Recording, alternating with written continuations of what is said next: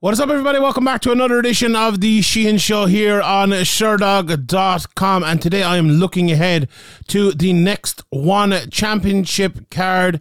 They are on Amazon. Again, it's the 12th card on Amazon, and there's some very good matchups on this. I'm obviously going to be concentrating mostly on the MMA today, but there are some of the other arts also on the card, especially the main event. Roman Krylia is taking on Francesco Zaha.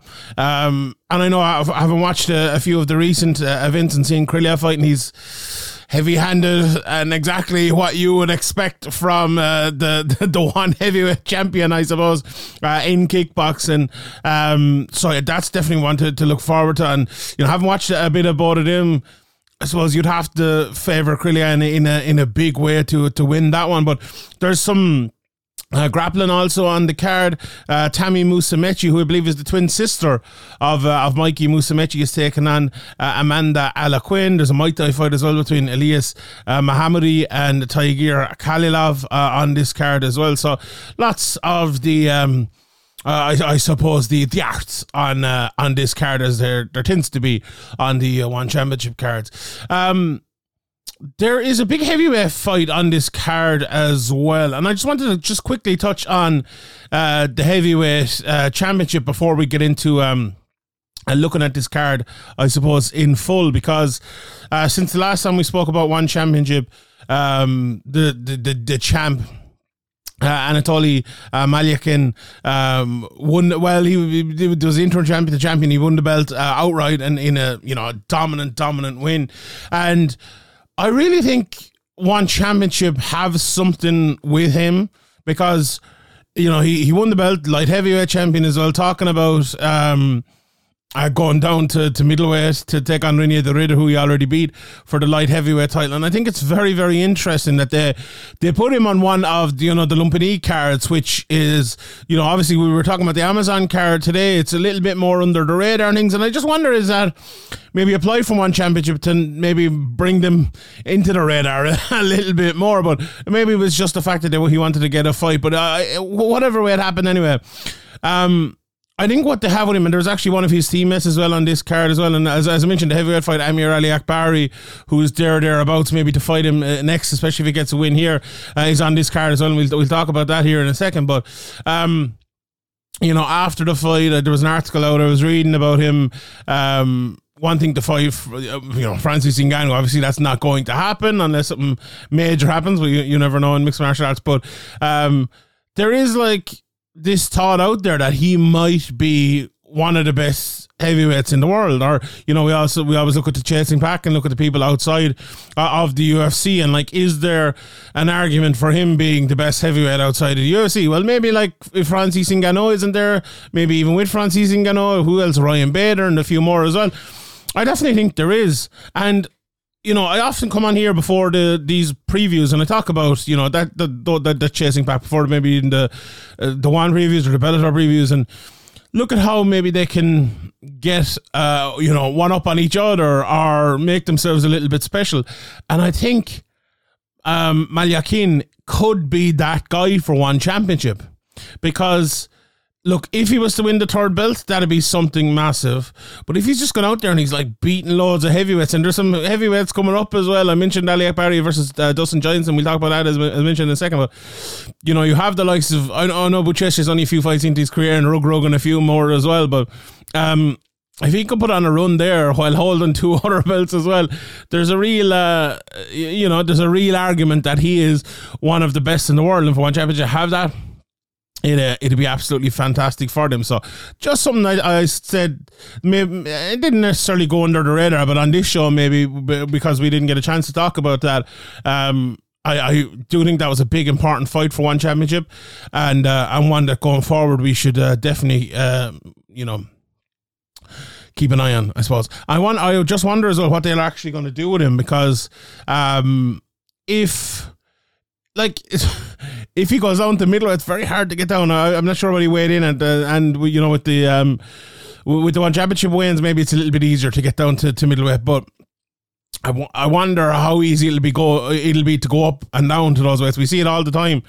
How weight cutting affects people, but not only weight cutting. I think a bigger issue is moving weight classes, and we see people going for the champ status all the time, and it just doesn't work out for them. So, if, as I said again, I'll say it for the last time before I move on, if he could do that and continue to be dominant, it could be massive for one championship. So, let's get into some of these fights here. So on the 112 card, obviously, as we know, this is going down on the 14th, 8 p.m. Eastern time, Amazon Prime in the US and Canada, and you can check on One Championship's website for everywhere else to watch. I think you can get it on Watch.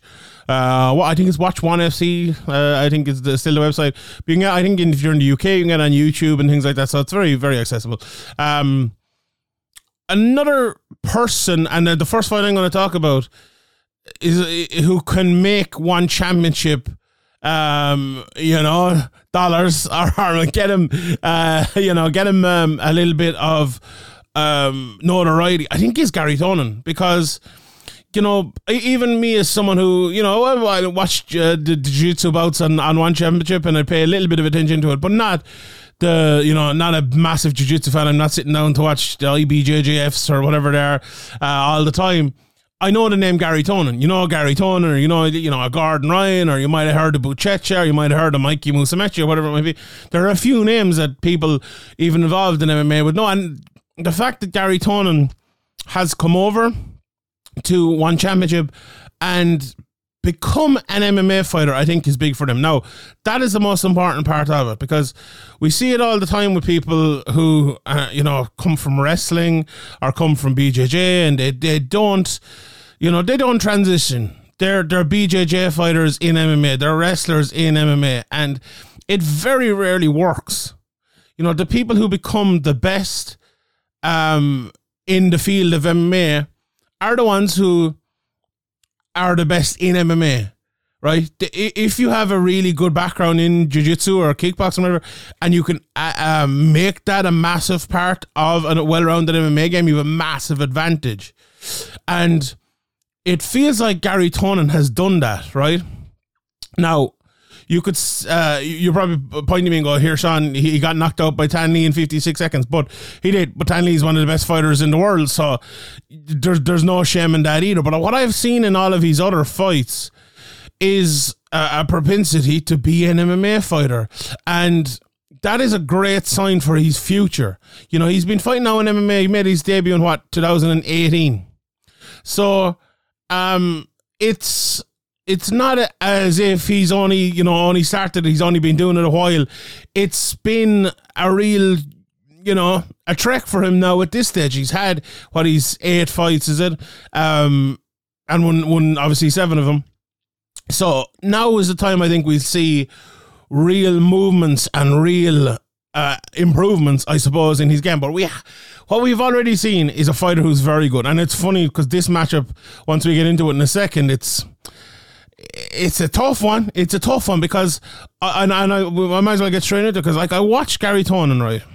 And you're thinking, okay, he's a jiu-jitsu guy, he's coming over there, and you look at him and look, you're right in your I've written down notes here. Moves well with his striking, gives different types of looks, jabs well, teeps well, and all of that. But then you look at Shamil Gasanov and you just think it's a little bit cleaner.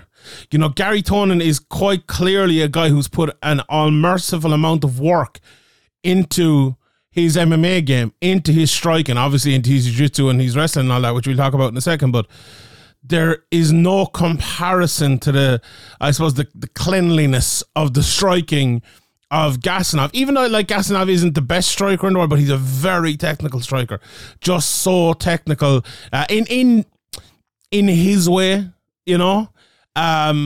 It's a very tough ask for Tonin to compete against people like that. The word I used when I was thinking about this and writing my notes was astute. He looks just a little bit more astute than Tonin standing. He can wait a step to throw a shot rather than just throwing out the shot because you feel the need to throw it, if that makes a little bit of sense. I think Volkanovski's very, very good at that throughout his career. Aldo, a guy who's very, very good at that throughout his career. But some guys, they just come in and they throw it all out there. Now, not necessarily saying Tonin is that, but I think he needs to be that to kind of adjust his game from the, grapple only to MMA.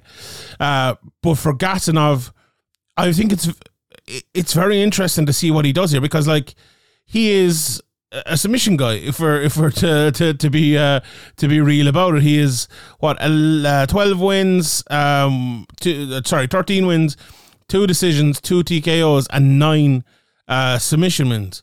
So, it's a little bit out of his game as well, even though I mentioned he is a very, very good striker. I think his wrestling is... the weird thing about his wrestling is, I would say if you were to ask, a wrestling coach or a wrestler out there who has the better technical wrestling, you'd probably say Gasanov, but Tonin's is oddly more effective because of the fear, I suppose, that is behind it. But Gasanov, when I mention the word fear, he's an absolutely fearless puncher. And he's a fearless puncher because he is very happy to go to the ground a lot of the time. Now, that is a key here, because, will he be a fearless puncher? And a double question here, will he be happy to go to the ground with Tonin? I would say no. I would say he'd probably be trying to keep this standing. But that in itself is a big turn for Gasanov's game, because even though lots of these fights he does, keep them standing and does strike an awful lot, it's a lot of the time it is to set up takedowns, and all the time he goes for takedowns. And as I mentioned, his teammates with Will Maliakin is a real high level, so I'm sure he'll be prepared for that. And his, I mentioned the word astute. He is more astute from Lint. That, I think, will help him. And the fact that he is a little bit, I think, more controlled than Tonin will help him as well. But for Tonin, I think that the wilder striking, and it's not wild striking, wild compared to Gasanov, I suppose. It allows him for different angles to wrestle, and not just he goes in for double leg sometimes, but he pulls guard the odd time, literally, kind of falls on a leg. He got a lovely takedown, I believe in his last fight with a Kimura sweep takedown from the clinch, really good. And I think he will need to do that. He will need to find ways to set things up. He will need to close the distance. And I think when he's on the outside, I think he's better off doing almost ignoring the basics, right? And he jabs well all the time, but if you get into a jabbing battle with Gasanov, I think it's going to be an issue. I think he needs to kick the leg, kick high, I'd say a lot of kicks here, and try to keep your distance. If you are coming in, don't, maybe throw one jab. He jabs to the body actually very well. Jab to the body, turn, get out, get inside. If you are jabbing, jab to get inside to get a, to get a body lock or something like that. It's a really fascinating matchup for me because, as I said, I think the advantage here, and look, my pick is going to be Gasanov, because I think he has the ability to win the fight on the feet, and he's a good wrestler, so I think he has the ability to stop Tonin taking him down as well. But if you're Gary Tonin, all you need is one takedown, and you're going to have anyone in the world in a world of trouble. Now, is Gasanov the type of guy who will get taken down immediately sub? No, that's no way, I don't think. Now, maybe, no, when I say no way, Tonin can do that to anyone, let's say that. But is it a case of he gets taken down, he'll definitely get subbed immediately? No, not a hope, because Gasanov is so good on the ground as well. It's just a fascinating matchup for me. And I'm gonna pick Gasanov based on his takedown defense and his ability on the feet, but I'm not at all sure, not even slightly sure. So really, really, really looking forward to that one. Let's talk about the heavyweight fight next. As I mentioned at the start, the heavyweight division is in a real interesting place at the moment. Will Maliakin, if he continues on at heavyweight, or maybe they're doing an interim title again or something like that, or maybe we'll see what happens with him. But anyway, Amir Ali Akbari is facing Dustin Johnson. And Johnson is a he's a weird enough type of fighter. He's a massive man, very tall. I'm not sure exactly what height he is, but he's well over 6 foot anyway. Fights out of the orthodox stance, throws lots of high kicks. He's active on the outside. The one big issue for him, we saw it against Cyril Grushenko. He's very easily closed down. Grushenko closed the distance on him and just took him down very easily. Now, he never stopped fighting, and he was up for it, and he got up a few times, but he's just at the level of wrestler like that. And Amir Ali Akbari is a very good wrestler as well. He finds it very, very tough. He has good combinations when he's allowed, but I don't think he's the best defensive fighter in the world. I do think what he does is cause problems with his length against guys who are not as fast as him. Like, for a big guy, he's a tall guy more than a big guy. Let's put it that way. Whereas Ali Akbari is more kind of hefty or wide than him. I think he's a good athlete for his body shape, and look, it's a guy. He's a guy who I think will need to take deep improvement to beat someone like Ali Akbari. Like Ali Akbari as well. I remember I was looking at my notes from a couple of fights ago, and I was saying he's put on a bit of size, and he was better when he was smaller. But I think he has planned this, because now he's, or maybe it was an injury or something, one of those kind of middle fights there, but he looks to be faster again now. And that Brandon Vera fight, he looked very good fighting out of southpaw. The right hook was his main lead shot. He moves his head very well, which will be a big thing, I think, against Johnson. Because if Johnson, I said, not great defensively striking, and if he can't land his offensive work, because Amir Ali Akbari even is moving his head, it's going to be a tough night for Johnson. But overall, Ali Akbari is a wrestler, and he loves to wrestle.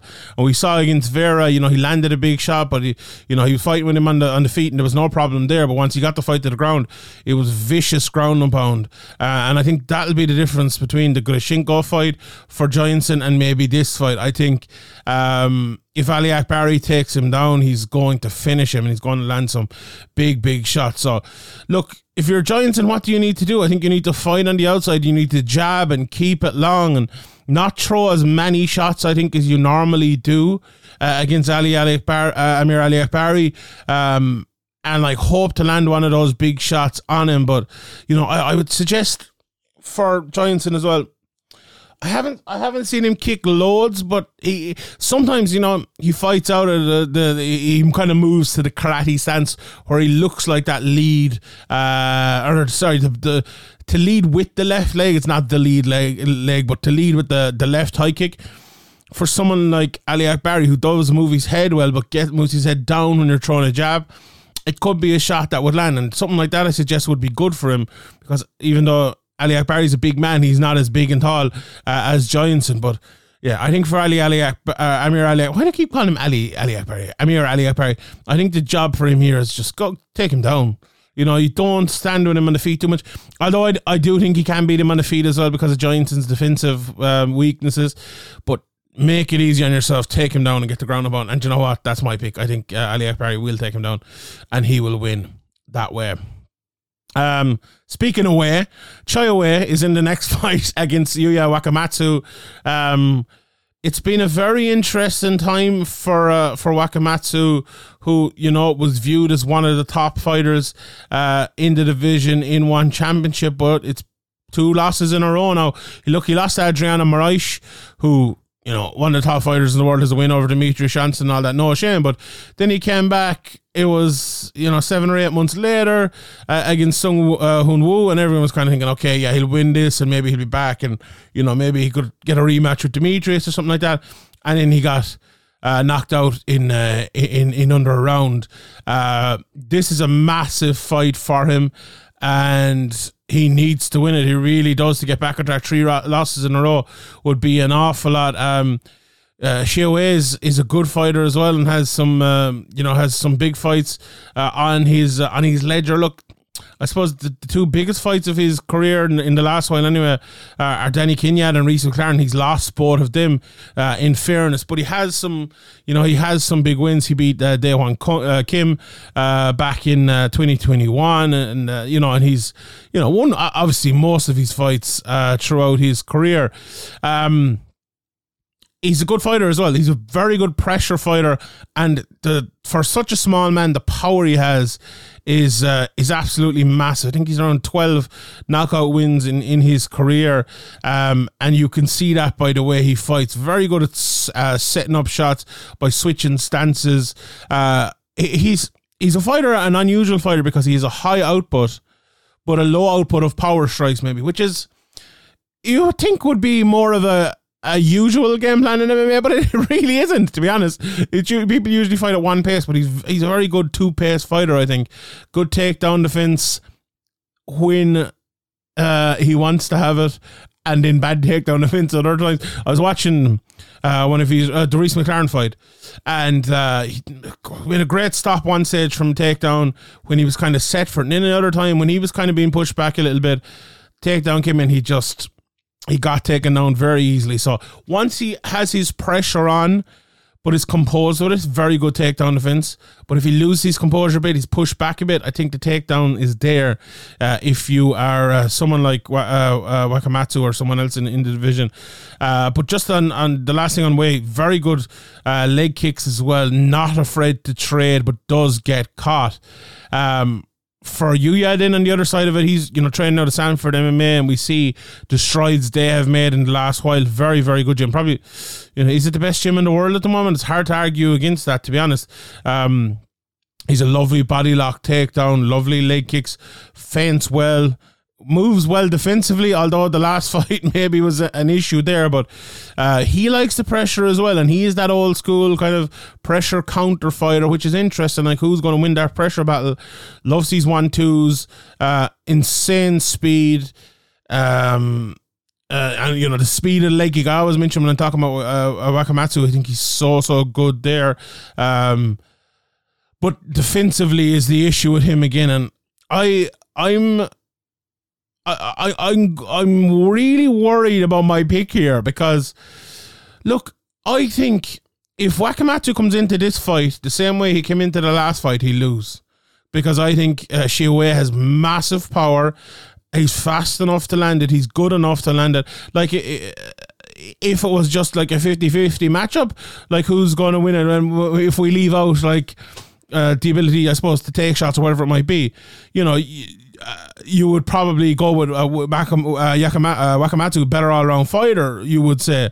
But what he did in his last fight, the opening he left in his last fight, if he does that again here, I think he could be in trouble. I really do think he could be in trouble. But will he still have the same openings left? Will he still enter the fight the way he entered that one? Like, will the kind of the wild pressure fighting still be there?